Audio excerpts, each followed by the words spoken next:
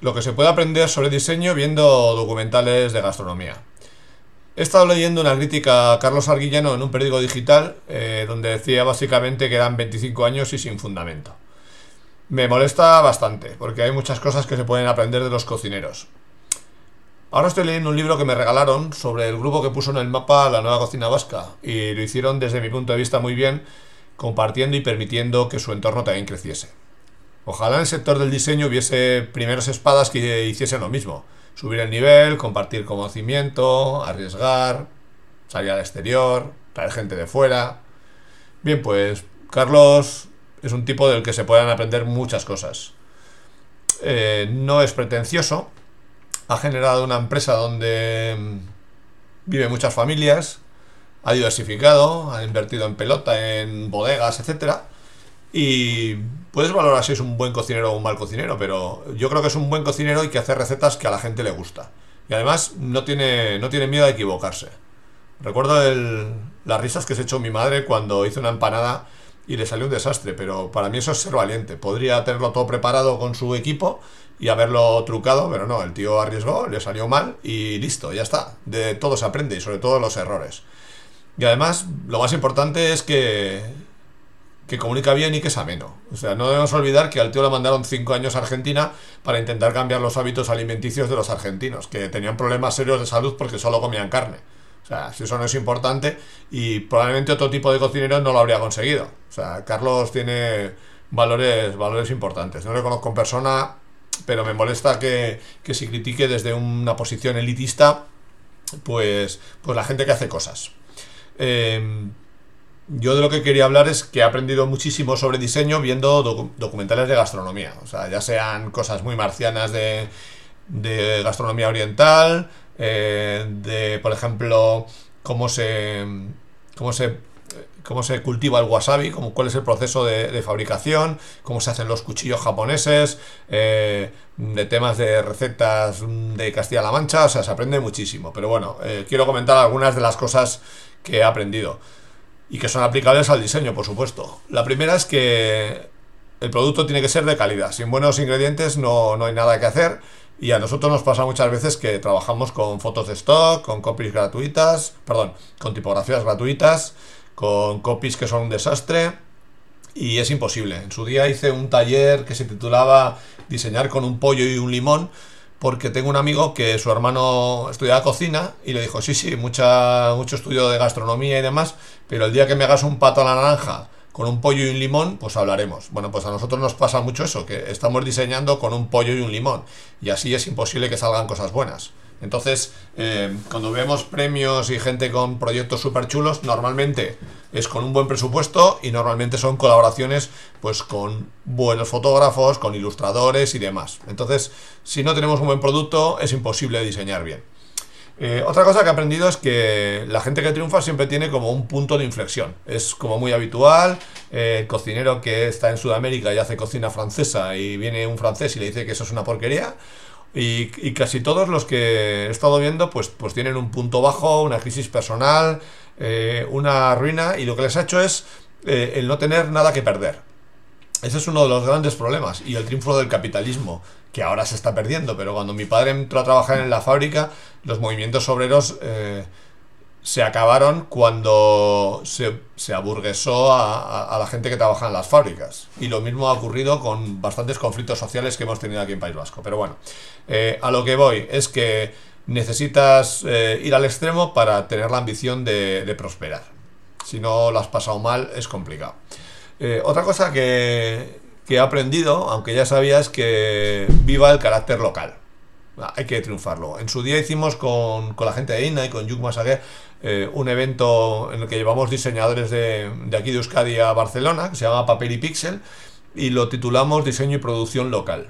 Un profesor de la escuela, Martí Farré, decía que él no era un diseñador local y que quería que sus cosas fuesen lo más internacionales posible.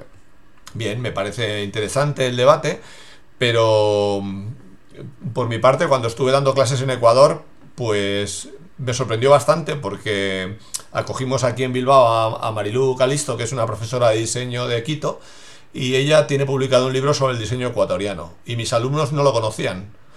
Entonces ponían mucho más en valor la estética yankee que cosas súper interesantes que tenían precolombinas con unos grafismos muy, muy, muy chulos que prácticamente no le daban valor. Entonces, en el momento, y tuvimos esa reflexión en clase, en el momento que empezasen a apreciar sus productos locales, harían grandes proyectos audiovisuales. Pero bueno, sigo pensando eso, que hay que jugar con elementos locales. Y lo que sí hay que hacer es, como han hecho los cocineros, los vascos adoptaron la técnica de los franceses en las preparaciones, en los procesos, en las salsas, para mejorar lo que estaban haciendo aquí. O sea, le dieron un toque más virtuoso. Bueno, pues en diseño habría que hacer eso mismo, coger las técnicas de los grandes estudios y de las grandes escuelas y de las grandes regiones del mundo en cuanto a diseño y adaptarlas. Otra cosa que he aprendido es que todos tienen como su tiempo de investigación. A veces está fomentado por una crisis y otra está metida dentro del ADN. El caso más paradigmático es el de Fernandria, que tenía un departamento en el que cerraba unos meses el bulli para innovar y para preparar la carta, etcétera. Y además, de hecho, ha auditado ahora esos procesos creativos y es muy interesante. Pero en diseño no nos pasa, vamos un poco a salto de mata y dejamos poco tiempo para el I+D. Eso combinado con que no compartimos conocimiento, pues hace que vayamos muy por detrás de otras profesiones. También he aprendido que hay que volver al origen. Ellos lo hacen con procesos con procesos de trabajo en cocina. No sé, pues es muy paradigmático, pues un cocinero argentino que había empezado otra vez a enterrar la comida y a cocinar como cocinaban sus abuelos, algo que se hace en Sudamérica y que también en España se hace con los asados. Lo he visto con procesos de 8 horas, con piedras calientes y demás, y es otro sabor, es otro sabor. Entonces, igual hay que volver a esos orígenes. Acaban de publicar un documental del que me gustaría hacer un screening en el estudio sobre cómo se trabajaba antes con letrasets, con mesas de contactos, con los astralones y demás. Y no digo que haya que renunciar al ordenador, pero muchas de las innovaciones están viniendo por volver a los procesos manuales. Me encanta un diseñador suizo que tengo el placer de conocer, que se llama Demian Conrad, que estuvo en Bilbao, que él está jugando con código, pero también trabaja con máquinas de offset manuales. Y creo que es muy interesante ese camino. Otro punto que he aprendido es el ratio entre la excelencia y la rentabilidad, ¿no? Todos los restaurantes con estrella Michelin son deficitarios, o sea, pierden dinero. Y hay restaurantes de menú del día que son máquinas de ganar pasta.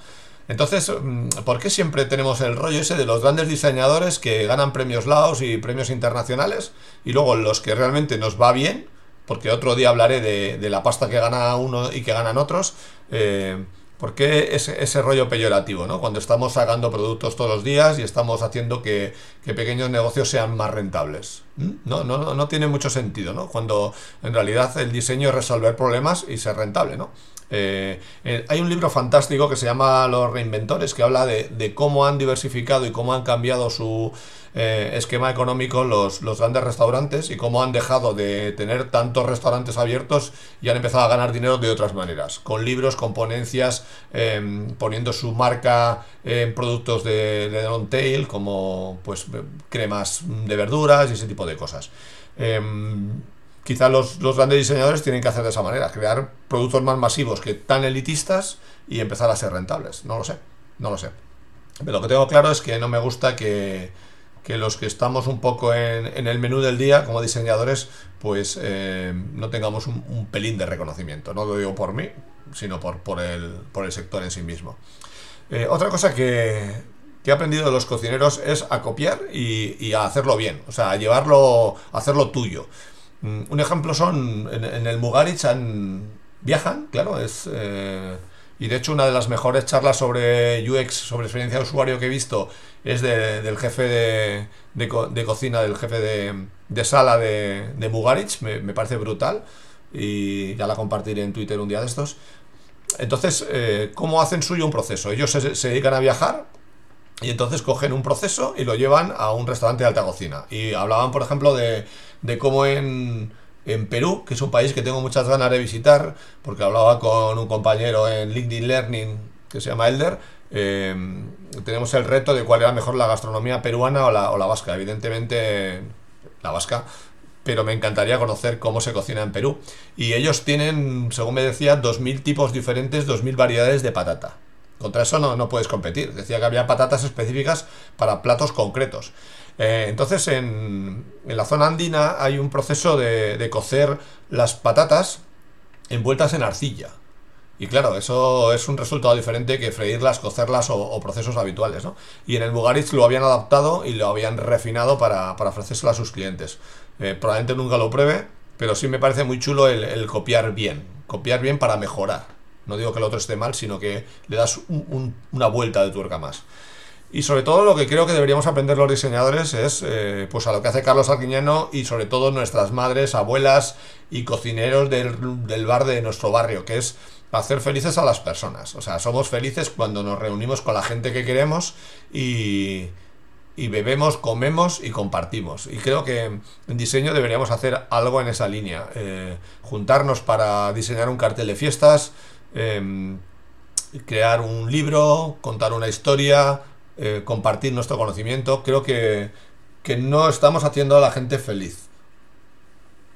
Y por último, pues por romper una lanza, también quiero decir que en cocina me he encontrado con como cuando estás de bebé y no quieres comerte el puré y te engañan con otra cosa y al final te acaban metiendo la cuchara. Bueno, pues al final con una aparente sencillez y un atractivo como muy popular, vas creando cultura. No me gustan nada los programas tipo MasterChef, pero los cocineros han hecho algo muy bueno, que es poner en valor la gastronomía y enseñar la dificultad de los procesos. Entonces, llevándolo a un tema que me interesa más, pues Robin Food, por ejemplo, que es un cocinero que sale aquí en la televisión, en ITV, él te habla de guarrindongadas, pero él tiene mucha cultura gastronómica y luego te habla también de procesos y de preparaciones de la cocina francesa, que es lo más elitista que hay. Entonces, una de cal y una de arena, a cambio de contarte algo gracioso y de divertirte, te estoy dando cultura gastronómica. Y creo que sería el único camino por el que nosotros como diseñadores podríamos mejorar a nivel de colectivo. El contar o enseñar cosas visualmente muy interesantes, pero luego explicar también por qué son importantes y cómo mejoramos la vida de las personas a través del diseño. Y sobre todo no hacer cosas de diseñadores para diseñadores, sino diseñadores para todo el resto del mundo.